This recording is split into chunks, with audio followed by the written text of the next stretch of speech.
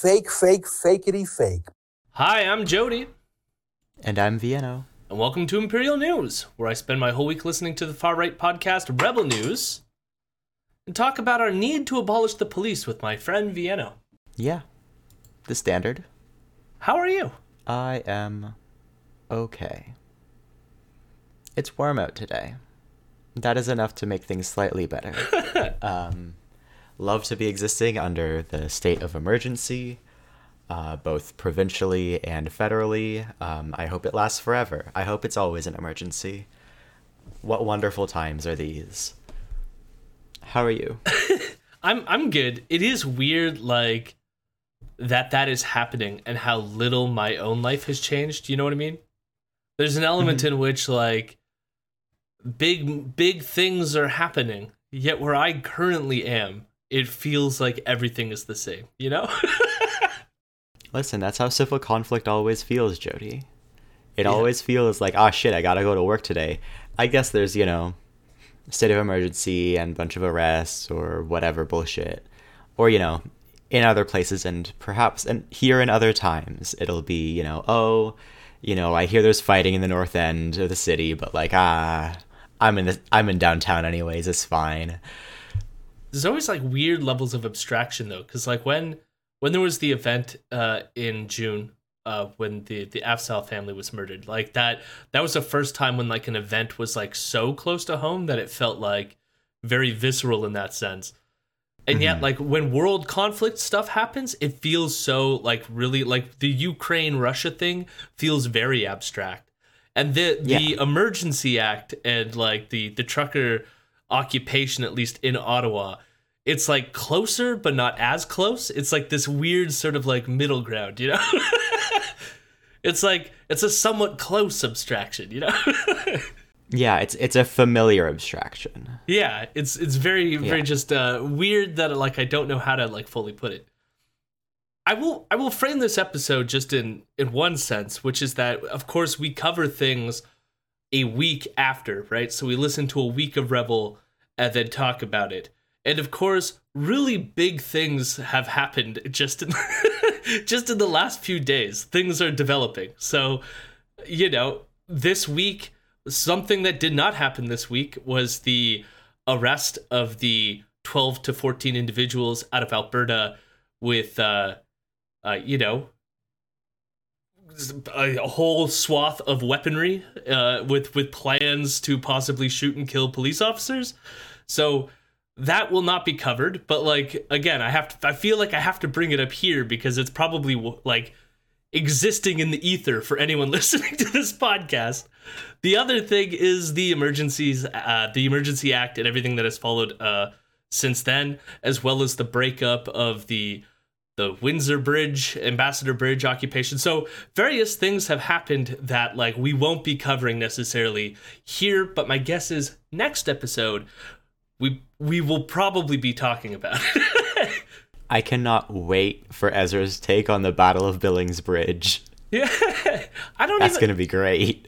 I don't even know if he's going to, like, it's going to be interesting to see what he hits upon. Like, I'm already thinking, like, when it comes to, like, I'm actually really fascinated to how he's going to distance himself from the people in Alberta and the weapon stashes that were found at the Coutts border crossing, which they are heavily invested in. Rebel paid for the lawyers and had people sort of like embedded in that, those people. And I will say here, of course, we'll get into it more next week, but like one of those truckers was like, or one of the people who were the truckers from the beginning was one of these Diagoloon people who is now arrested for the gun stash and all the other plans and stuff. So it's like, things are weird. I'm just curious how they're going to tackle that stuff. Before you get off the topic of like the Diagoloon guy, that's a like fascist accelerationist group for anybody who isn't in the know on weirdo far right groups. That's actually exactly what I was going to say next. Was we actually covered this sort of when we had Tony on a couple weeks ago. Tony brought up that group in particular. And I just want to highlight the move I think that Revel is going to make next week. And so I feel like it's good to frame it now while we're doing this sort of like bringing up next week's content. Is just like the Diagoloon people were there from the start. So for them to sort of like, if one of their moves is going to pretend that they somehow were infiltrated or whatever, no, Diagoloon was on people's radars from the beginning of these things. The anti-hate, our Canadian anti-hate network has been monitoring them since the beginning of these things. And I want to say, Jeremy Mackenzie, who's the leader of that movement, was just on InfoWars a couple days ago. So it's like all these fucking people are all connected, you know? So for them, they're going to play their games and they're going to do those like distancing moves. And I just want to frame that right now that like, no, they've been involved since the start and they're all connected. And that's in various ways. Of course, like I'm not saying that like, you know, that the Diagoloon people are like shaking hands with Revel or whatnot, but like they swim in the same waters, you know? Yeah. And with that, we will now cover the week before all of this.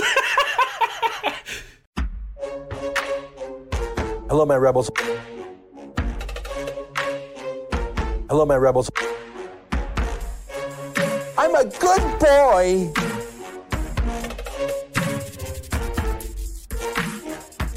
I'm a weirdo. We are covering the week of February 7th to February 11th. And on the 7th, Ezra's entire point is to paint the resistance to the truckers as, you know, a violent, while trying to excuse all acts of violence from the truckers themselves. Ezra does highlight that a man drove into a convoy in Winnipeg, and he claims that this individual has a history of left-wing activism. Now, I don't know if anyone will remember this, but in Winnipeg, some guy, and Ezra's going to talk a bit about him in a second, drove his car into one of the convoys that was driving through Winnipeg. And I guess what Ezra's trying to do is show how it's the left wing that's being violent when these truckers are like, oh, so nice and peaceful. Of course, barring all the things we talked about at the beginning of the show. Mm-hmm. But so this is how Ezra responds when it's the left wing doing so-called violence, right? So I just want to play that for context. So hang on, you literally rammed people at a political protest. You fled, you resisted arrest, and that's just an assault charge, is it? Huh. Our reporters, Sheila Gunn Reid, Dave Shrigley, and others did some pretty basic digging, frankly, and the man, David Zegarak, the suspect, he has a long history of hardcore left-wing Antifa-style activism and violence. If you heard his name, David Zegarak, you'd remember that name, wouldn't you? Have you even heard of his alleged crime? Have you heard anything about this case at all? Say, if it were a trucker plowing into someone else, if the shoe was on the other foot, do you think it would have been thrown down the memory hole in the same way, or do you think it's all you'd be hearing about? But seriously, there is more demand than supply for racism and violence. So you can tell the narrative that he wants to spin there is to sort of frame like, you know, because this person was not a trucker and not the so-called like evil people that the mainstream media wants to characterize as evil, that they're not covering this. And the thing that I want to say is like, for one, I only know about this story because I saw both City TV and CBC cover it. So somebody's covering it. I mean, Ezra only knows about this probably because somebody was covering it.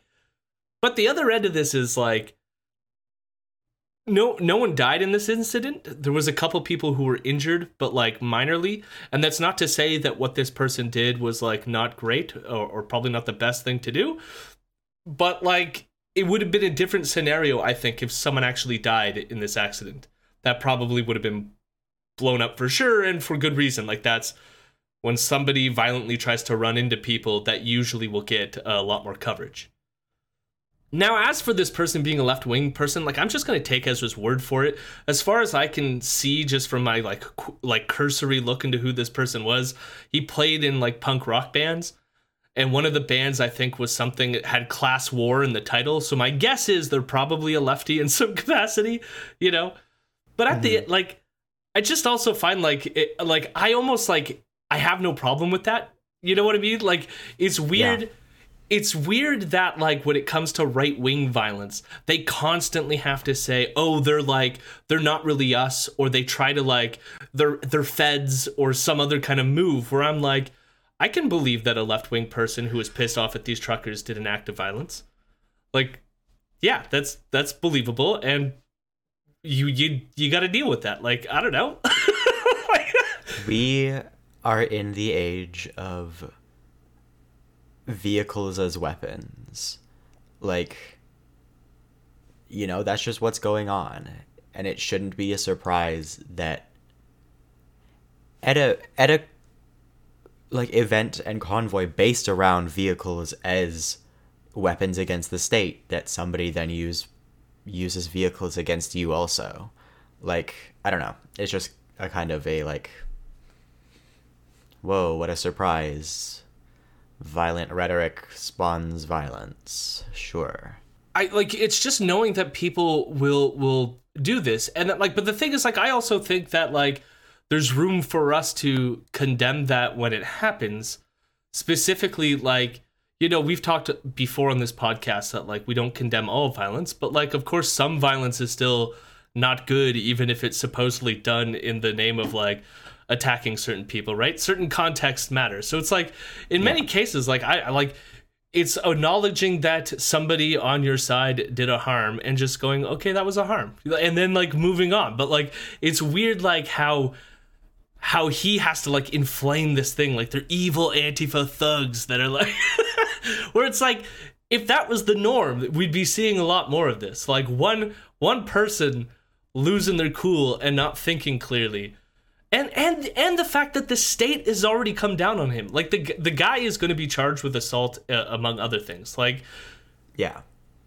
like, I guess, like, what do you need to protest at that point? Like, in some sense, when it comes to left-wing people doing an act of violence like that, the law deals with him. Whereas, like, you know, to borrow what happened in the United States, when some asshole like Kyle Rittenhouse does it, they get treated a lot differently, you know? And not to say that these two things are exactly comparable, but like, they are still violent reactions against other people's protests in that sense. Now, I do want to play, just for clarity, or at least not clarity, but just to bring it back into our own heads about how Ezra views right-wing actions, right? So we saw how aggressive he was about this left-wing protester and how like he's some evil Antifa person. And I just want to like play this clip that we've played a ton of times, but I always feel like it's just so striking, especially in this circumstance, because after I play the clip, you'll know, like, Ezra spoke exactly to this kind of violence, but if it was being like committed by his own side, and had a way different sort of like position on it. So I'm gonna play that. But I think one day an ordinary citizen won't be so friendly, won't be so peaceful, won't be so good Samaritan-ish, and might throw a punch or use a stick to hit, or God forbid, a gun, or just drive over a road barrier and drive on someone. And I don't want that to happen, and I wouldn't support it if it happened, but I could understand it if it happened, because as part of a community, as part of a country, there's a social contract. We give the monopoly of violence to the government, to the police, and we expect them to protect us all. And if they sit in their police cars having a cup of coffee instead of enforcing the law, why not? If it's the rule of the jungle, if it's the law of the jungle, why not? So again, I know I play that clip a lot, but it's like, it's weird how he becomes so understanding when it's people on his side that are doing the violence. But if it's a left-wing person doing the violence, he no longer can understand it. You're just a thug. You should be thrown away forever, etc., etc. There's no sympathy. There's no understanding, or you're just some evil do-batter. Yeah. I don't know what the proper way to say that is. Not do-gooder. Do-eviler. Yeah. And yet, when his side does it, he doesn't condone it, but he understands it. So, Ezra's a piece of shit. That's That's the motto of the show. He then discusses the suspected arson. And I'm actually surprised he brought this up. And I guess we'll listen to the clip first about him discussing it. And then I think we should talk about the incident and reflect on what Ezra has to say about it. This series of tweets suggests that some trucker was mad about people who were upset with the honking or something. So he came into a building and tried to set it on fire. And thank God they caught him on time. And of course, they know who he is because the trucker chatted with them mid-arson, identifying himself. And sure, they didn't call police or anything. They reported it to Twitter a day later, which is what you do. If an arsonist bursts into your apartment, you wait a day and then you tweet about it. And you know he's a trucker because at least in one of the pictures, it looks like they have pink hair. And many truckers do, you know. It's hard to keep up. It's really a Jussie Smollett level hoax. So many people, literally the entire Ottawa establishment, immediately accepted this obvious hoax and magnified it. And I'm not just talking about chatterboxes in the media. I'm talking about government officials with actual power. They didn't look at it too closely. They didn't want to. You don't want to look a gift horse in the mouth. It was just too perfect a story. Best not to check or even ask basic questions like, does this make sense? They needed the pretext, the Reichstag fire upon which to launch the attack against the evil truckers. Wag the dog stuff here, folks. The thing that I find so striking about this clip is he doesn't highlight anyone who actually talked about this incident. And I would argue that, like, it barely got covered. Like, if you compare it even to the Winnipeg hit and run, the attempted arson barely got covered. And I think in part because of, like, some of the unanswered questions of what happened, right? Which I think is fair. Like, I feel like if the media is not comfortable with the information they have to go forward with, like, a strong statement about what the cause was or what the parties involved were, then they're not going to make that statement, right? But it's like, something did happen, and that's still worth looking into. Yeah, like, just the idea of somebody taping the doors shut is already something that is worth, like, being like, this is kind of fucked up. But then also, like, the fire starter and everything like that. And then, you know, a couple days later, there were the videos of them handcuffing doors shut, and then truckers on both sides would see how much it took to get the handcuffs to, like, break so that they could open the doors, just to, like, see how best to trap people in buildings. And again, like, that one there was a straight up video of them doing it, and again, no coverage by the media. So it's like, yeah, like, I don't know how Ezra can be like, oh, whoa, everybody jumped on this and everybody was, like, so ready to paint the truckers in a bad light when nobody picked it up.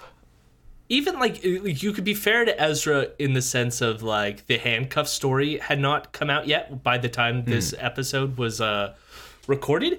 But, like, I mean, you could even back then, there was footage of arguments happening between people who lived in the apartments who were just hearing constant honking. And there was agitation being thrown both ways. And, like, you know, from the apartment side of it, deservedly, they were pissed off. All they could hear was honking all fucking day. They were agitated. Now, so it's like, for him to, like, paint this scenario as being, like, completely absurd is just, like, silly on its face. Like, of course there's tensions here. There has been throughout this whole fucking thing between the community and the truckers, right? But then it's like, what did he say? The person had pink hair and truckers can't have pink hair? Like, I've been watching a live stream of this fucking protest. There's people all over the fucking place with all kinds of weird, wacky hairdos and, like, whatever. There's a dude who always walks around with, like, a tinfoil hat. Like, it's also very funny considering how much, like, Ezra will insist that it's, like, an inclusive movement or whatever other bullshit, when it's like, apparently it couldn't possibly include people who dye their hair. It couldn't possibly, you know, truckers would never do that. are truckers. It's amazing because his indictment of the media is that they run with this and they're like so quick to say that it was the truckers. Yet in this piece, he is so quick to say that it wasn't the truckers. Where it's like, if his depiction of the mainstream media, like jumping to conclusions, part of it is true, like if anything, we're the only ones who are doing the medium work of just being like, let's wait till we have some evidence, but it still looks enough, it's so sussy we should look into it, right? But like, I don't think in our coverage right now, even when we've talked about this on stream, we never said for sure it was the truckers who did it. But he is so sure that it is not the truckers, you know? Hey Ezra, why do they have pictures of his full face inside a building? Could it be that he's anti-mask? Could it be that... Who's to say? If it's a false flag, wouldn't they have known that there was cameras in the building? You know what I mean? Like, there's so many things that don't make any fucking sense from his own narrative here to call it a Jussie Smollett, like, version of events. Yeah. Where it's like, to me, it is way more likely to be a trucker-instigated fire. But I'm at least still skeptical of, like, well, we still don't know who it was. We'll wait for, like... And, like, here's the thing. It's like, are the police going to investigate it? I don't fucking know. The police... Yeah. Come on. That's the other end of it. So, like, Ezra gets to keep, like, continuing to pretend like it was all, like, nothing, you know? Meanwhile, as you said, there has been several incidents after this where people have, like, reported on people using handcuffs to test on doors. So it's, like, fun times to be a citizen in Ottawa. At this point in the convoy occupation of Ottawa, police were beginning to tepidly confiscate the diesel that was being carted to the trucks. So I guess, like, you know, they were using the trucks as campers, and so they were running out of fuel for how long they've been there, that they had to, like, go to where people were selling fuel and then, like, cart the fuel to their trucks. And at some points, cops were taking some of their fuel and confiscating it. And Ezra's main argument is that the false flag events that we've just discussed, like the fire and, like, the Nazi flag and stuff like this, were being... Because, again, Ezra thinks that was a false flag. So... But those things are being used to give the police justification for confiscating these gas cans. And then I'm like, but why have police ever needed justification? And then on top of that, like, they were barely even doing it. Yeah. It's like, it's like they're so desperate to be victimized, and it's amazing how hands off the police have been. It's not amazing from our perspective because that's, like, obvious, right? But it's just amazing how hands off they've been and how Ezra has responded to their hands offness. You know what I mean? To him, it sounds like he's under attack, you know? You're saying that they haven't gone full Waco at the blockades yet? Yeah. Not yet. Unless full Waco to Ezra is confiscating a couple of jerry cans. My lord. Yeah. Ezra then interviews another Democracy Fund lawyer. Remember that the Democracy Fund is the charity organization that Ezra has created that's attached to Rebel News. And this lawyer is on the ground in Ottawa, and his name is David Amber. And he's monitoring the police on the ground in Ottawa, and he's watching them as they confiscate diesel cans. And Amber claims that the police are citing the crime as being abetting mischief. And they claim, like, that that's not, like, a real thing, and that the cops don't have the power to use this, like, charge, etc., etc. And I just want to say that I know from local activists here that some of them traveled here to go to Landback Lane during the tensions that were happening there. And a lot of them, even though they didn't interact with the police, I think a lot of them just went and hung out at Landback Lane. Some of them played soccer and other fun activities. And yet when they got back home, they were called by the police and given, like, summons to the court for charges of mischief. just for going to a place. You know? So I think now here's the thing is, I'm just saying in comparison here, because obviously fuck the police, fuck these tickets, like whatever. But like, if going to play soccer on a piece of land is mischief, using or getting fuel to fuel your occupation of a city is probably mischief. Nope, you're allowed to walk with gasoline everywhere you want. That's in the Charter of Rights and Freedoms. All right, I forgot Section 32. Yeah. Thou shalt have gas.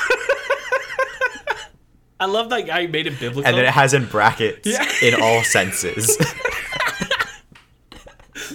Oh my god. Ezra then says something that is, again, glaringly contradictory to his past views about how cops treat protesters. So I'm going to play that now. I understand it if charges are laid. I mean, police can have some authority, but for the police simply to scoop a guy off the street, hold him, and then give him a direction on where he can or can't engage in a peaceful protest, that is a very troubling thing. Like, that was happening to Black Lives Matter protests in Portland, and Ezra said fuck all about it. He criticized Black Lives Matter that whole time and talked about how, like, all the cities were burning down to the ground. But, like, police were just driving up and just snatching people. Police still do that in our country with indigenous protests. Like, this happens all the fucking time. Ezra hasn't said a goddamn word. So, apparently, it happened to a few truckers. I don't know that it happened a lot. I don't know, like, you know what? And I still think it's bad. I still think it's bad if the police just come abduct you, take you somewhere, and kick you out onto the street, or take you back and hold you for no reason forever. That is fucked up. Agreed. But, like, again, I love how it's always when it happens to his side, that's when he cares about it, you know? Yeah. So during the mailbag segment, Ezra talks about a restaurant in Ottawa that was open during the protest. And I wanted to play this because it kind of like summarizes how Ezra thinks about the occupation in Ottawa and what they're actually fighting for. And so I want to play this, and then we could talk about whether we think this is a worthy cause or not. It's very funny, but when I was in town, I went to a restaurant, and in Ontario, I'm not allowed to go to a restaurant because I don't show my papers. The restaurant was open. People were sitting down. It was jam-packed. No one was wearing a mask. It felt like the before times. And the happiest person in the room was not any trucker or person like me enjoying a restaurant meal for the first time in months. It was the restaurant owner. I think that when you have 50,000, 100,000 severely normal people coming into town, and you say, well, I'm not even going to try and enforce masks or vax passports, I think that just normalized the city. And I think it reminded people that you don't have to be afraid of the virus, and you don't have to be afraid of politicians. Just going to correct those numbers real quick and say that the maximum they got was estimated at 8,000, with more like a few hundred during the week. Like it was at its high point on like the Saturday or whatever, and then like kind of dropped instantly again. 50,000 severely normal people. Their normalcy is so severe, which is why they're having dance parties while wearing tinfoil hats in the freezing cold. No wonder they were shitting in the snow. There's so many of them that there isn't enough bathrooms in Ottawa. No, it's, you know what? Normal people shit on a toilet. Severely normal people, they shit outside, where God intended them to shit, okay? True. God. But notice as well, like, the owner of the restaurant is the happiest they've ever been, and that's what we're fighting for. Like, that's what they're fucking fighting for. Forget the workers who had to work in a cesspool of disease and expose themselves to this virus. Fuck their health, fuck their safety. The owner was happy because they were finally making some more money, and that's what we care about.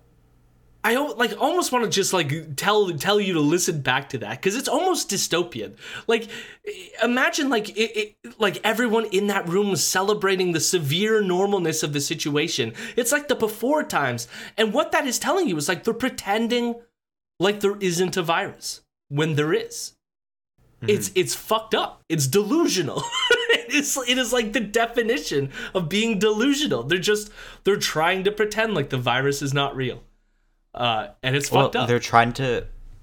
They're putting themselves mentally into the before times, which is like not a thing that humans can do. You know, like you are inventing a past and trying to relive it. Yep. It's not gonna work. Well, the virus doesn't care about your imaginary like worldview. The virus is going to keep on virusing. Yeah. So that takes us to February 8th. And Ezra takes the beginning half of the episode to brag about the fact that Lincoln J., one of their employees, was on Sean Hannity, and then Ezra himself was on Tucker Carlson. Now, we don't really have to go over what they did on those shows because it was just like retreading ground that we already know. But it is kind of disturbing that multiple hosts on Fox News have been promoting Rebel News to their millions audience. So that's not great. Woohoo. And then for the rest of the episode, Ezra wants to highlight what he thinks are the 9 reasons why we can't trust the media party. Okay? So we're going to do a rundown on Ezra's 9 reasons here, okay? The first, and so I'm not going to play any of the clips. I'll tell you what the list is because that's just easier. The first reason you can't trust the media party is because they're lazy. Okay? Now his explanation for this is that they would rather just sit in their office and bust out a story without actually going to have to investigate it. So they're lazy. I actually think this is more the result of just like the monetary incentives because it costs more to send somebody out in the world to report on something. Yeah. If in case this actually is happening, I actually think that, I don't doubt that there are lazy reporters out there, but it seems a little weird for him to just paint the paint the whole field as being fucking lazy. And Rebel News, famous for their factual and investigative reporting. They paid Mocha to go on the truck convoy.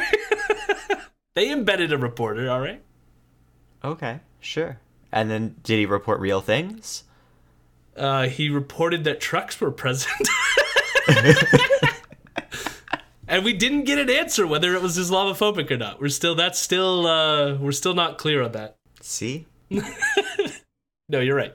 The other reason you can't trust the media party is because they took bailout money. So this is just the same shit he goes on and on about, which is like, because the liberal government is in power now, and they're the ones who put forth the bailout funds, that therefore any company that receives bailout money is somehow, I guess, in Trudeau's pocket, and therefore Trudeau gets to manipulate them, I guess.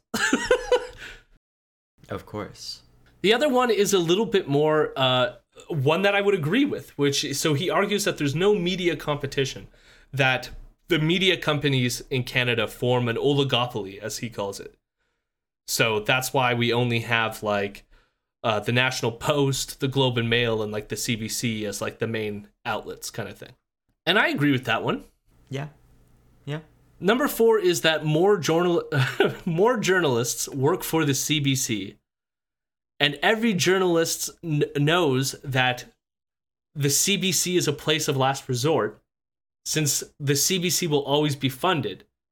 And so every journalist works as if they will eventually be hired by the liberal-run CBC, okay? So this one is a bit weird, but what he's saying is that because the government funds the CBC, those jobs will always be there. So it's like every journalist is working knowing that if they get canned from their current job, they could at least go work for the CBC. And so they try to be as liberal as possible so the CBC will hire them when they inevitably get canned from their job. That is very funny, honestly. I actually really like that theory. it's a fun theory. It doesn't make any fucking sense. No, but that's why it's fun. Like, I'm just like, because he says there's more journalists working for the CBC, and then I'm like, maybe, like, I don't know that this is the case. Like, maybe the CBC itself employs more people than, say, the Globe and Mail, right? But it's like, if you combine the Globe and Mail with the National Post and all the other news media, like, there's no way that the CBC has more. I mean, there's no way that the CBC has more than the parent company of National Post, whose name I'm blanking on. Post Media? Yeah, like, than Post Media? No fucking chance. Probably not. In like their actual news departments, in terms of like actual raw employees, yeah, CBC has more because they produce television shows and, you know, do a billion other things. But Post Media owns literally every small town newspaper in the country. Like, yeah, I mean, the CBC has a bunch of local stuff, but not as local as some of the Post Media stuff. But I also want to say that, like, in terms of, like, funding, like, yes, the government funds the CBC, but there's been funding cuts. And, like, a conservative government will likely cut them more, you know? Mm-hmm. So it's like, even that is not, like, a good contingency plan. So that's number 4. Number 5 is that the conservative media, such as the National Post, hired woke leftist underminers without, like, knowing it. So they hired these, like, young, straight out of, like, university people, and they turned out to be leftist underminers and are now taking over these media companies from within. Idiots should have never hired the communist Jonathan Kay. Yeah, oh yeah. Or his communist mother. Barbara's an anarchist. I don't even know what to say to that. Like, I think it's true that maybe there's some people at the National Post that are more liberal than the National Post tends to be when they're new hires or whatever. Like, I guess people coming out of university, they don't come out as Rex Murphy already, you know? That takes years worth of cultivating that kind of douchebaggery, right? So it's... But I think the liberals that are working there now that might be a little bit more in tune with sort of like pro-LGBTQ politics, or like maybe a little bit more quote unquote woke on racial issues, they have time to beat that out of them, I think, you know? Mm-hmm. And, you know, their like so-called left wing might just be not saying slurs at the workplace too, so... Yeah. Or not wanting to be harassed as a woman. Mm-hmm. So the next one, number 6, is that they're regulated by the CRTC. And, like, that's just him being like, Rebel News is better because we're not regulated. Which, you know what? Considering that, like, you know, Rebel News has started a, like, a charity organization, which they now use to help fund right-wing protests that are occupying various cities and blockades across this country. Like, now they're not directly funding them, but they're like hiring lawyers for them and stuff like this, right? But like, yeah, maybe that would be good to be regulated. Maybe it's not good that news organizations do that kind of shit. And I want to say, maybe it's good that like there's some set of like standards and like you know, room for correction, because Rebel News never corrects themselves. I never see a correction section for Rebel News. So like they might not have to live up to any standards because they're not a part of any association who falls within the CRTC's regulatory body. Mm-hmm. But like maybe it's good to have standards. I don't know. The 7th is that news orgs are political, and that one was harder to follow for me, but he made it was kind of like he described what happened to Sun Media as being political because the company decided that certain things were worth more money than others, and so they got rid of Sun Media as a wing of their organization. And he calls this political, and I'm just like, I don't, that seems like a business decision. Maybe business decisions to him are political. Like, And like they can be, but like I don't know, that one was harder to follow for me. Yeah, I don't get that one. Number 8 was that the media is full of woke people, which sounds very similar to that the conservatives hired woke underminers. But his example here was that the CBC refuses to hire climate deniers now. Oh my god. Yeah. Which, like, I never thought of that in terms of, like, wokeness. But there you go. I guess being in favor of the science of climate change means you're a woke person now. We should only be hiring people fresh off the Alberta tar sands as CBC reporters. Executives, ideally.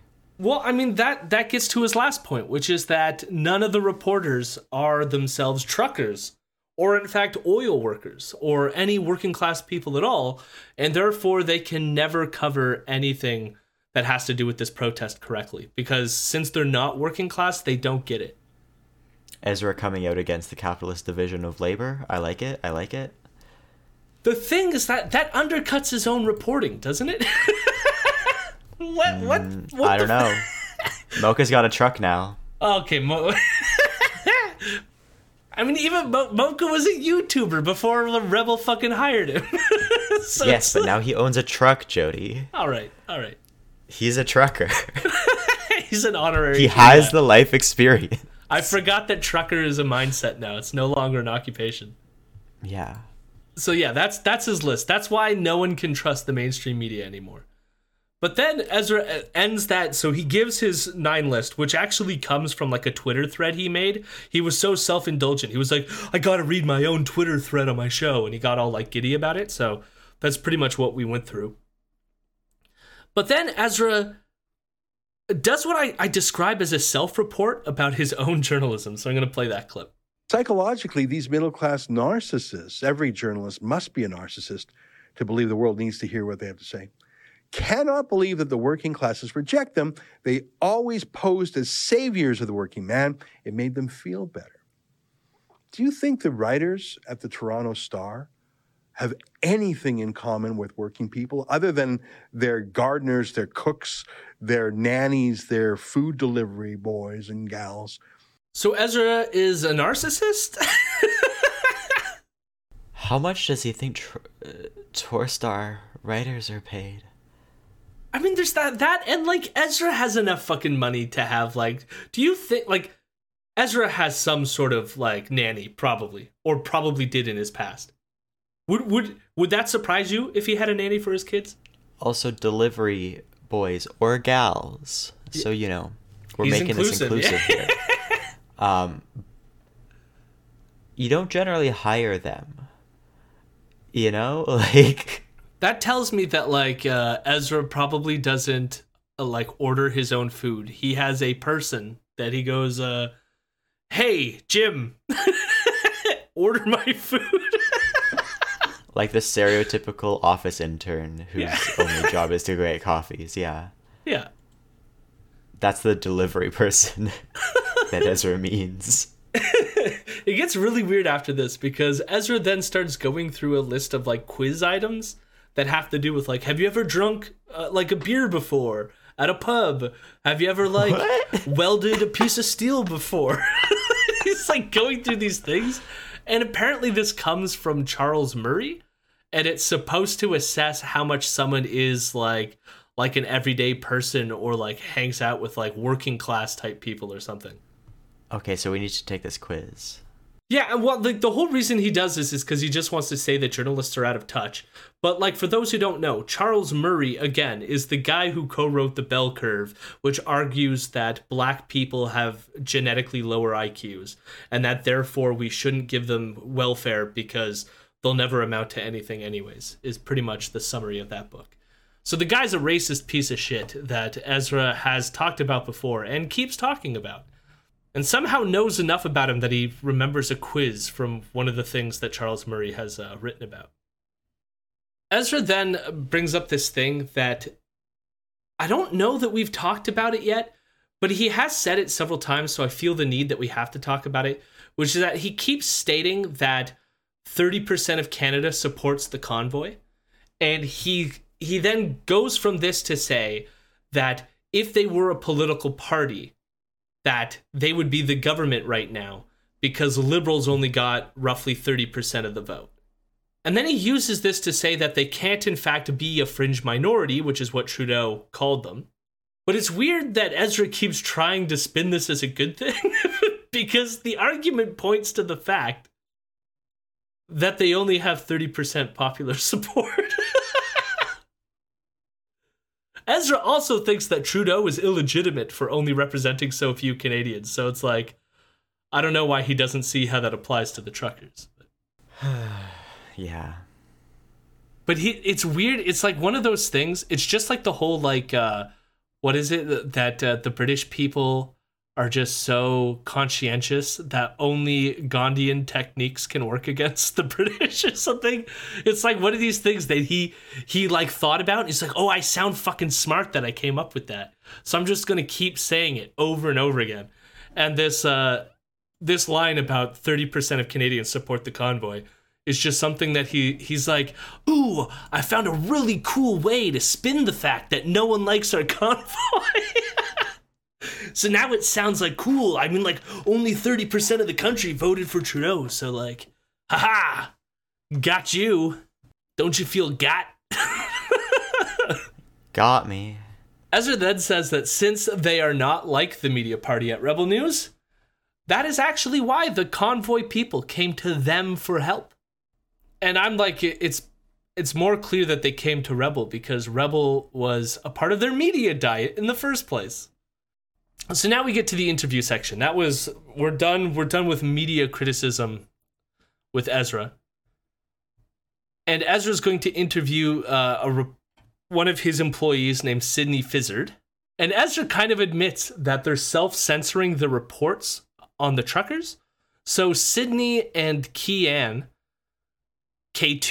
Simone, their other employee, they're both embedded with the truckers at the Coutts border crossing, which has been blocking the border there. Now, in our timeline, we already know that has already ended because they sort of like gave up the blockade after 12 to 14 people associated with it were found with a stash of weapons.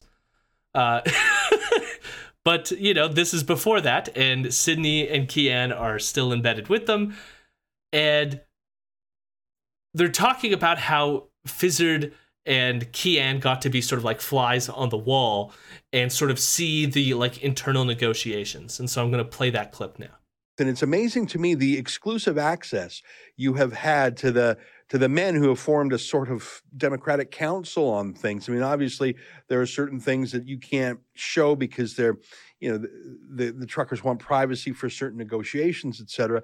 But you really are, as they say, a fly on the wall watching history being made. The only reason I wanted to play that is because, I mean, I'm not a journalist, and maybe I should ask some of my journalist friends. But that seems a little weird to me to be like, the truckers are giving Rebel, like, don't report on this and report on this kind of like advice, you know? Yeah. Not at all concerning that Rebel is acting as a official propaganda arm. Normally, like, I can understand. Now, I could be reading reading a little much or like too much into what Ezra is saying here.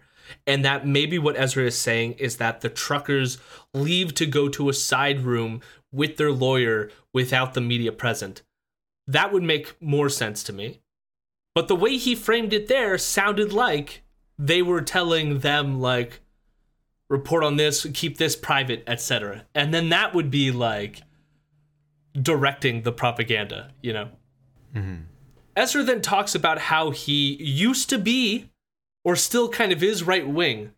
But now Ezra is for the working class. By the way, where are the socialist parties right now who claim to stand with the working man? They're denouncing. Jagmeet Singh couldn't be more vicious in his language towards the working man. He's no working man. I've never seen a guy dressed fancier in my life than him. You mess with the people who make things go. You mess with people who work outside. You mess with people who know how to do stuff, make things, hard hats, uniforms. I mean, the fancy folks who are on their MacBooks at their country cottage loving the lockdown, yeah, I suppose they make things. I mean, you could put us in that category. We're in the news business. What is that really? But a lot of things stop working pretty quick. If you don't get your groceries, you don't get your deliveries, the buses grind to a halt, the borders grind to a halt. It's very interesting to see a true workers' rebellion, true workers. I mean, I grew up very free enterprise oriented, and if I had to answer which side are you on, labor or capital, I wouldn't have said labor. Not that I was against working people. I just would have said, oh, I'm against Marxism. I'm for free enterprise. But to see a true blue-collar workers' rebellion against these lockdown laws that are so punitive, it makes me feel like a bit of a revolutionary. And I'm just so proud that our team has covered it from coast to coast. I really think it's realigned politics. I mean, I was considered, quote, right-wing for my entire life. And I think in many ways I was, and in some ways I still am. But the pride I feel in the working men and women of this country standing up for our basic freedoms that the fancy class has allowed to be eroded for 2 years, that's a great feeling. And it makes me feel better about Canada maybe than I've ever felt in my whole life. I'm just saying. I can't fucking wait till next week. Yeah. I cannot wait to hear this shit weasel. Just like, oh no, our poor special boys got sent home, or like whatever bullshit, and just like the humiliating defeats that they've suffered in the past few days. Oh, I can't wait. It's just so I almost don't even know where to even start with that fucking clip. Like, I love this distinction between the fancy class. Yes. And those blue collar getting their hands dirty. I love what he turns into a robot when he talks about the working class. And he did admit in this clip that even at Rebel they're out of touch. They're the reporters and what are they, right? But he just all of a sudden he just goes, hard hats. Okay. Yeah. That was what I wanted to touch on too, because it was getting your hands dirty and hard hats, and that makes your groceries not show up if they don't want them to. It's so fucking good. Famous uniform of grocery store workers. It was like an alien coming down to just, how do humans work? What is human labor? Let's perceive the human as they engage in labor activities. Yeah, it's incredible. But you can notice too, he's admitting that it was surprising to me that he just openly admits that he would side with the capitalists over the laborers. He said that. It just you almost never hear that. He's like, if I would have been asked this question before, I would have sided with the capitalists. And the only reason he's siding with labor now is because they want some vague notion of freedom. What they want is deregulation, and deregulation helps the capitalists. Which is why, for any leftist who might be listening right now, who is weirdly sympathetic to the truckers, it's not left wing. This is not a left wing thing. This is not a workers' revolt. This is only going to benefit the capitalist class if they get what they want. Which takes us to the next clip. Now, I don't have much of a setup to this, but I thought of you when he mentioned this. This clip happens immediately after the one that we just played. And Ezra starts to talk about the Winnipeg general strike. So here we go. I don't know my Canadian history as well as I should, but I do know there was something called the General Strike of Winnipeg. And I think, if my memory is right, that was in 1919, more than 100 years ago. There was a general strike. Now, that was fomented by real communists, actual communists inspired by the Russian Revolution. What we have here is a workers' rebellion, almost like a general strike when you think about it. It's not this company or that company. It's entire classes of people.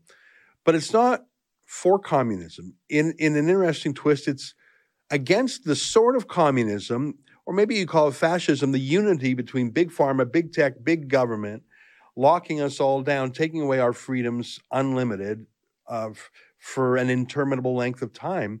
It's a general strike for freedom, which may be the first time that's happened. I don't know. I suppose you could call the fall of the Berlin Wall this. It's the unions and the workers taking control of cities to make sure that the distribution of goods is maintained, that is violently put down by police and military. Except none of those things have happened. And it's impeded other people. Like, I just... The thing is, like, I love... Again, it's the bullshit language games here about freedom, right? Because the freedom that they want is going to make a bunch of people unfree. It's going to make people who are immunocompromised unfree when they don't feel safe to go out anymore or go to work anymore. It's going to make other people who are not immunocompromised but still aware that a virus is happening not be free because now assholes are around them without masks and could potentially be carrying a virus, you know? So it's like, you know... It's not a fight for freedom. It's a fight for anti-deregulation, and it's being done so by harming other people in terms of like the supply chains. Like, it's immediately having an effect. And again, we've already said, like last week as well, putting that kind of leverage for a good cause might be worth it. But since this is not for a good cause, the harm that they're doing while fighting for their not good thing is a harm that we should consider, you know? But yeah, let's hear it. For freedom, everybody. For freedom. A general strike for freedom. Just like the Berlin Wall. It was like... just like the fall of the Berlin Wall. No strike for freedom has occurred since the fall of the Berlin Wall.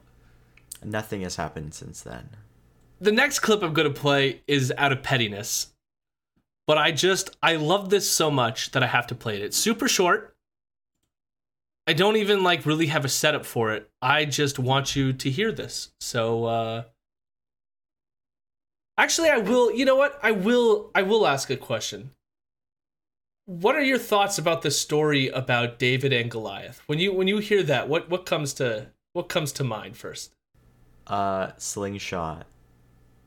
Slingshot? Is that because that's how David brought down That's how Goliath? David gets it. It's like, whew, you know? Do you take away from this story that it was a real historical event? Do you believe in Yes. giants? It wasn't that he was a giant. It was that he was a big dude, and David was little. Like, that's it. All right. Well, It's like a 5'5" king versus some 6'8" dude. I don't know. Either way, let's listen to this clip. And the thing about history is it's told by the winners, right? I mean, we don't know, we know the story of David and Goliath because David won. It would be a very funny Bible story if it was David walked up and challenged Goliath and Goliath just stomped the shit out of him. I just love to, like, there's so much going on in just saying this, in part because, like, David, like, we barely even know that David was a real historical figure. And we only know that from, like, 2 tablets or that are, like, poorly, so people even doubt the veracity of these claims to being about a real existing David, let alone that he fought someone named Goliath. And it's quite clear that the story could be just a parable, you know, that teaches you some sort of like life lesson. But I love, like, you could have picked any real historical event and used. I don't even agree with the line that, like, history is written by the winners, right? Like, that even I think is a contentious claim. But, like, you had to go to David and Goliath to make that analogy? It's just so weird. So, the oldest manuscripts, namely the Dead Sea Scrolls text of Samuel from the late 1st century BCE, the Jewish historian Josephus from the 1st century CE, and the major Septuagint manuscripts all give it as 4 cubits and a span, or approximately 6'9". Interesting. So yeah, he was just like a big guy. Fair. So now we go to the 9th. And Ezra spends the entire episode mad at Jason Kenney and is not satisfied with Kenney saying that the mandates will end by the end of the month, because Ezra doesn't just want Kenney to end the mandates, he wants Kenney to put forth a ban for allowing businesses to implement vaccine policies like independently of the government. So what Kenney is doing is leaving open the fact that certain businesses on their own volition can choose whether or not they want to allow people in with vaccines. And Ezra wants Kenney just to put a law in place that restricts their freedom to do that. That's also fucking insane, just in terms of, like, workplace safety. Like, you want to be able to mandate health measures in a lot of industries, like a lot of workplaces or whatever, like childcare, healthcare, etc. For Ezra, he thinks that this is tantamount to breaking like Nuremberg laws or some shit because you're asking somebody about their medical conditions. Fuck. Yeah. But this is about freedom, guys. It's all about freedom. The interview segment is then a bit weird. Ezra has a woman on named Christine Anderson who spoke recently at some EU event. And at this event, she praised the trucker convoy. And so it like made the rounds in a lot of right-wing circles. She also happens to be a sitting member of the German government and belongs to the Alternative for Deutschland party. Oh, shit. Now, this is weird and we'll get into it, but like nothing really happens in the interview, so it's like I have no clips. I have nothing really to say. It's just two people shooting the shit. The weirdest thing that like happens out of the conversation that's unique to us is that Ezra refers to the AFD as a freedom-oriented party to coincide with how like the truckers are for freedom and whatnot. But there is some weird things that I don't think that Ezra should appreciate. I realize that Ezra likes them, likely because AFD has supported groups like Pegida. Yeah. And other far-right groups that are anti-immigrant and anti-Muslim. Mm-hmm. But they're also kind of anti-Jewish. Like they're very, very anti-Jewish. They have policies in their party platform to like ban kosher foods from the entire country of Germany. And I'm like, is that something Ezra would support? But yes, oddly probably. enough, Like... I mean, he is Jewish. I imagine that he would probably be against that. Or how about this? The AFD also wants to remove Holocaust memorials from the country of Germany. Not because they at least stated they don't deny the Holocaust. I'm sure many other members probably do deny the Holocaust, but openly they don't say that. But they want to get rid of the monuments because they believe that it like hurts the German identity by like putting a shame on it that's undeserved, and that it needs to be like freed from this shame, so that you need to get rid of all the Holocaust memorials. It also supports a ban on circumcision for non-medical reasons. So again, banning Jewish people from being born in Germany. And yeah, on the kosher slaughter thing, it's a ban on kosher slaughter happening as well as the import and sale of kosher meat. So effectively, again, banning practicing Jews from Germany. Like, it's just so fucked. And so there's an element here, like the reason why I wanted to take like the few seconds to mention it, even though like, again, just more of the same trucker nonsense bullshit has had, like nothing new happened on that front. It's just the fact that he would platform this politician for an extreme far-right party in Germany that's associated with Islamophobia and anti-Semitism, and has her on his show and doesn't say anything about that and just calls their party a freedom-oriented party. That's pretty fucked up. Yeah. It's pretty fucked up. So, again, we've said this several times about how Ezra, I think it was even a couple weeks ago we played the clip where Ezra is like, I've never seen a Nazi flag before. You know what I mean? He always plays this off like he never sees Nazis. He never sees like fascists, that they just don't exist. He just, where are they? I never see them. And yet he invites them on his show and calls them freedom oriented. So just want to say.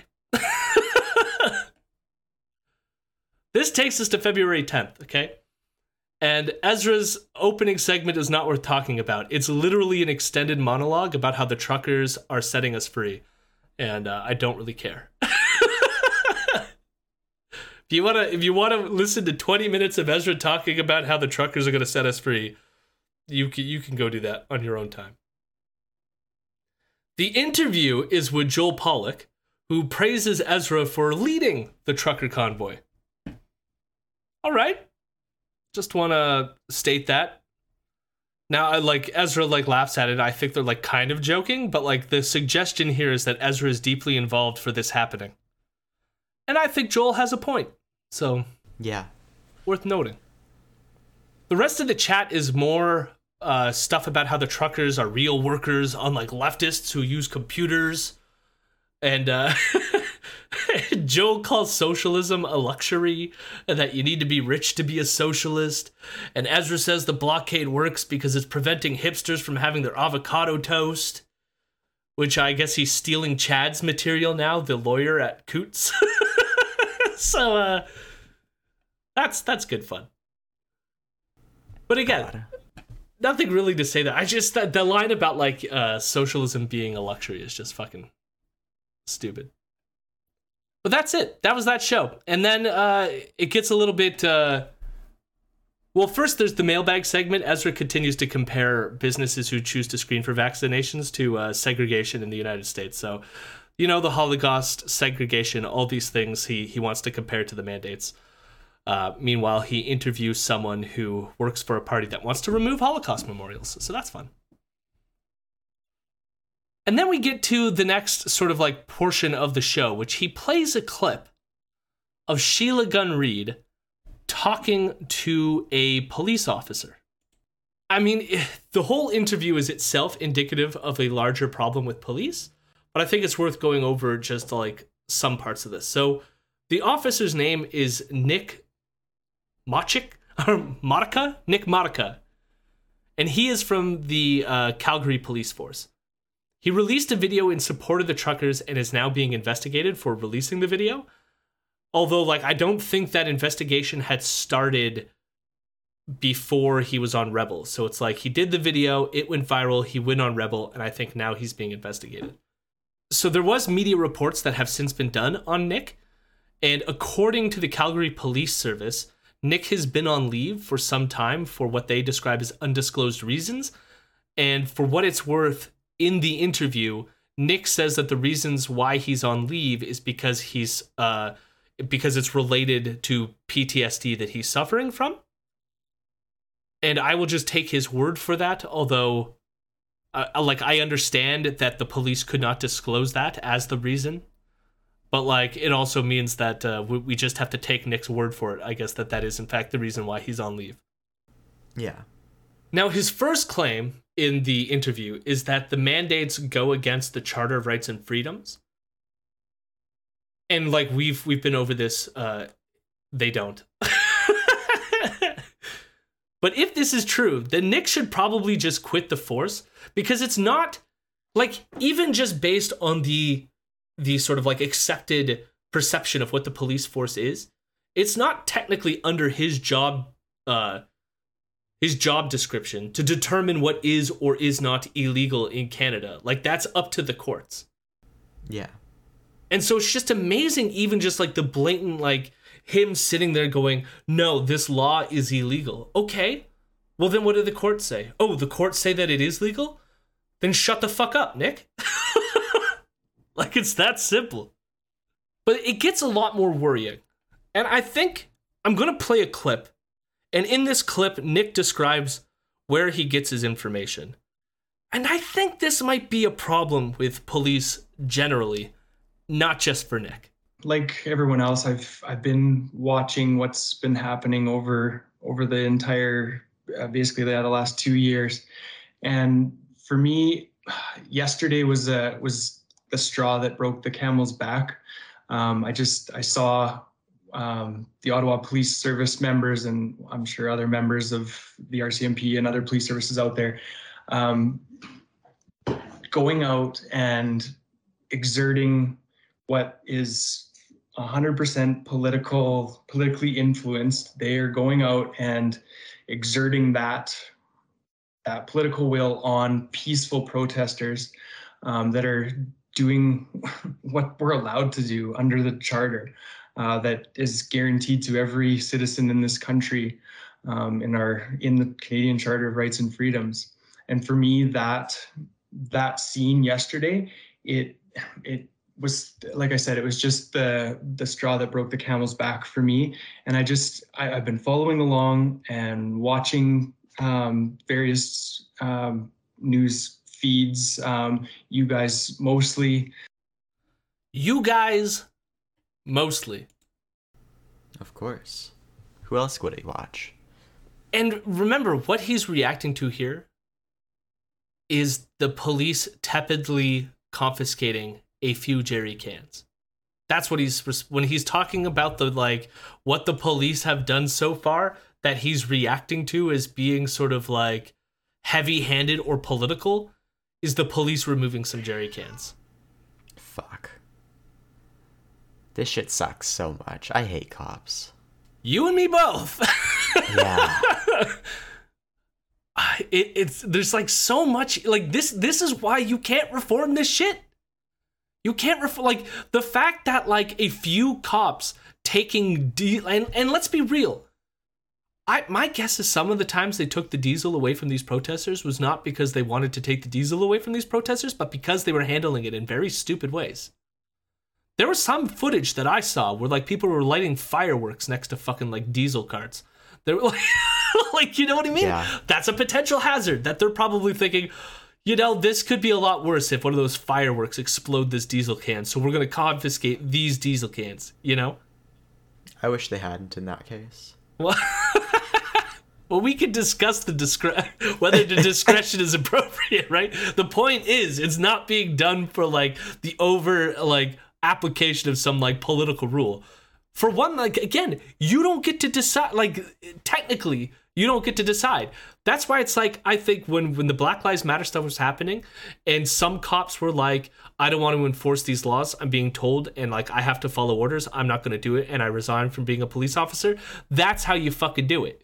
You don't like stay on the force and be like, I think that they're telling us to do things that are political and there's no laws on the book, when guess what? The laws are on the books and they're upheld by the courts. But yeah, like with the jerry can stuff, with pretty much all of the like Ottawa occupation, it really felt like the police were doing like work to rule type shit. Like if they were explicitly ordered by the city to remove people's gas cans or whatever, then they would go in and do just that, and then like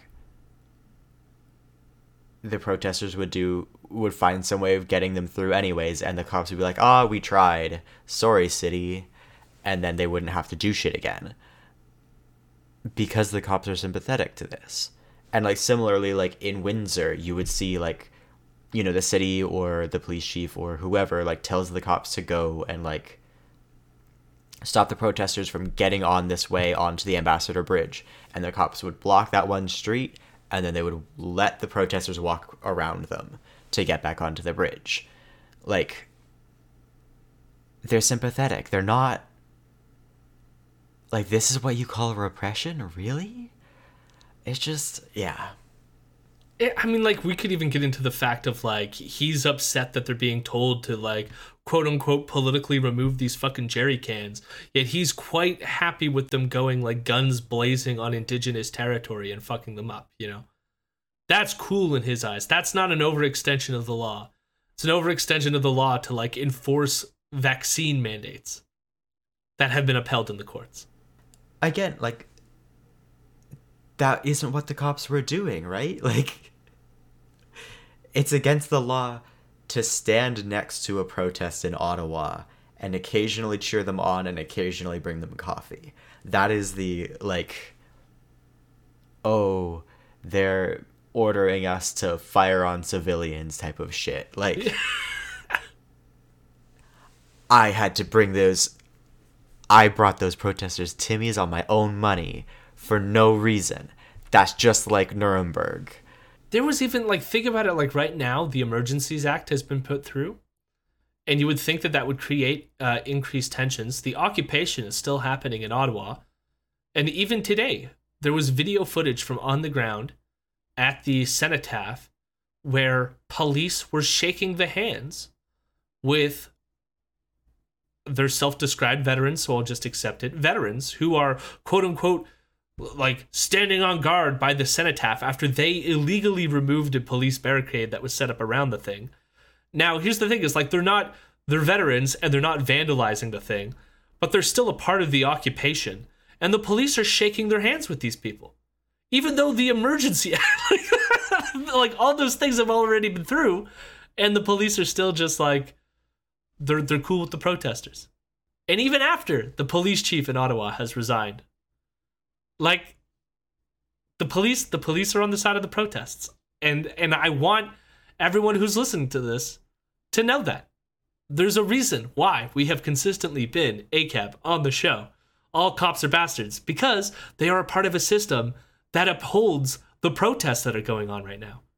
They uphold the protest, even though people in that protest are the people who want to shoot and kill cops. I just want cops to resign and find different jobs. Yeah. The people they're siding with are the same people that want to kill them. Just let that sink in. So then, the rest of the Sheila interview, anyways, is that Nick goes on to say that he's mad at how everyone hates cops after the George Floyd thing. You know, the murder of George Floyd. But then he at least says very, very, like, he does say that he agreed with the verdict of Chauvin. That's, like, I guess the only good thing Nick says in this entire fucking interview. But he doesn't like how everyone was mean to the police. And then he says that he understands why police were just following orders earlier when it comes to the mandates. But he says now the science shows that they don't work. But again, it's not Nick's job to determine whether the science works or not. And even if the science was what he thinks it is, which it isn't, why would that matter if the mandates are already unconstitutional? Which tells me that Nick, like the truckers themselves, are right-wingers that are inconsistent and don't care. They have feelings, and their feelings is that they don't like the mandates, and they want to go back to some past where they could all join hands in a restaurant in Ottawa without masks, and where the owner can, like, hear all the ka-ching from all the, like, people buying scones at their shop or whatever the hell they're buying. Mm-hmm.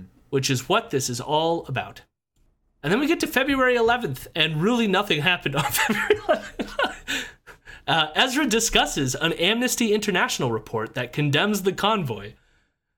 The Amnesty piece claims that there were Nazi and Confederate flags there, and Ezra says none of that is true, even though, I mean, I know he thinks that the Nazi flag was a false flag, but that doesn't mean that the flag being there was not true, so I don't know what he's talking about. And Ezra has never talked about the Confederate flag, and yet he just says that it's not true that it was there. It's true. It is in fact true, Ezra. He then criticizes them for supporting Omar Khadr. That's why you can't trust Amnesty International. Oh my god. But surprisingly, he doesn't mention the recent report that we promoted on the show that told people to go read it. I'm surprised. If he wanted to criticize Amnesty, like, this would have been the opportunity to bring that up, but maybe he's been too busy with the trucks that he missed it. Yeah. Yeah, there's been too many trucks driving by to think about apartheid. And then to end the whole week off, Ezra admits, yeah, the police have been a little light on the enforcement. You know, for all the tough talk by police, though, They haven't done anything tough yet. Now, maybe that'll change by the time this video, I'm recording it in the afternoon, goes to air at night. Which I had, he spends the whole week fear-mongering about how much the cops, they're just going in there stealing diesel cans. And then in the end, he's just like, yeah, they're not doing much. They're just letting us do our thing. And he's not wrong. They haven't gone full Waco yet. Yeah. Well, we're several days into the Emergencies Act, and they haven't gone full Waco yet either. And, I'm still waiting for it. And Coots, I mean, it's not even going to happen at Coots. That ended with a bunch of hugs. Because they realized it was more opportune for them to just end the occupation now that 12 of their colleagues were arrested for a stash pile of guns. So, So no Waco there either. Just hugs. Just hugs. If only they had hugged David Koresh.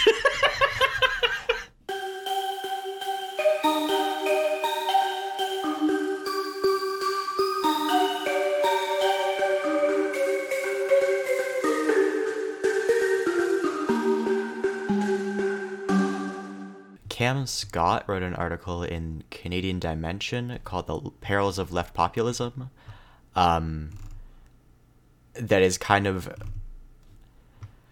against leftists adopting populist style politics in order to kind of like quote unquote learn from the Freedom Convoy. And it's very good. We read it on stream on Monday. Good article.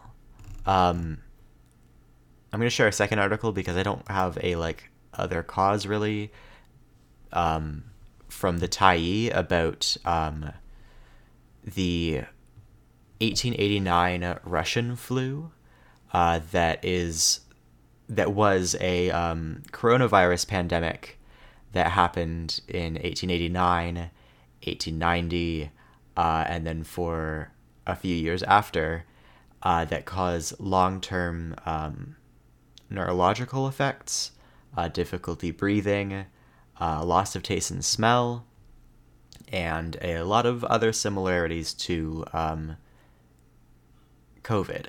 And it killed 1.5 million people at a time when the global population was just over 1 billion, I think. And then it came back for around 5 years, took 5 years off, and then came back again around the turn of the century. So, woohoo. Love pandemic news. Yay. But it's a good article, and it kind of gets into the history of that flu, or of that virus, and how doctors attempted to deal with it back then as well, given the different kinds of medical knowledge and science and everything, as well as some of the what we would now refer to as long COVID type effects from that virus as well. It's just a really interesting read. If you support and enjoy what you have heard so far, please give us a few bucks over on patreon.com/Imperial News. If you want to stay informed about what we're doing, you can also find us on Twitter at Imperial News with a Z. We have a Discord set up. We do Twitch streams every Monday, Wednesday, and Friday at 8 p.m. Eastern Standard Time. You can find the clips on our YouTube channel, and you can find all the links in the show notes on this episode. Lastly, you can email us any questions at imperial.fake.news@gmail.com. Special thanks to my friend Mason Tickle for the transition beats. You can find his work at striatum.bandcamp.com. Thank you for listening. An avocado toast. Yeah, canceled. Albumbia, Albumbia, how lovely are your wheat fields.